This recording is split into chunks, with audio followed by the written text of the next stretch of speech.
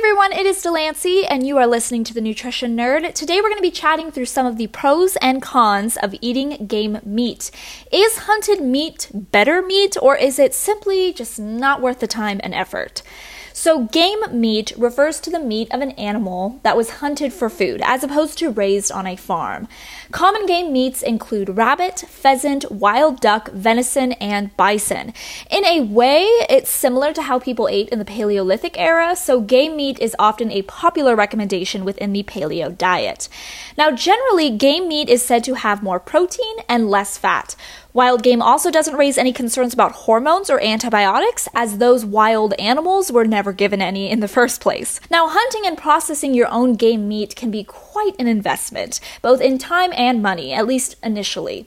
There's the actual act of hunting, and then all the additional hours of gutting, skinning, cutting, grinding, and packaging to look forward to.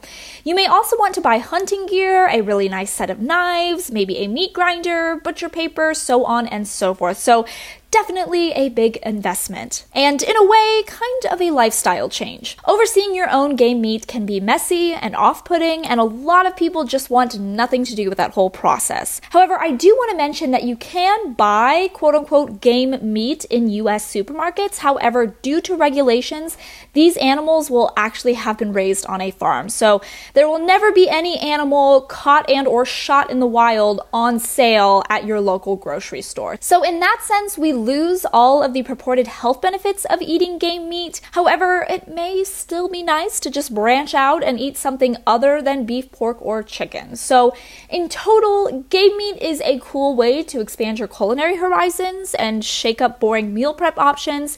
If you can hunt the animal yourself or buy straight from a hunter, that's great. I say go for it and try it out.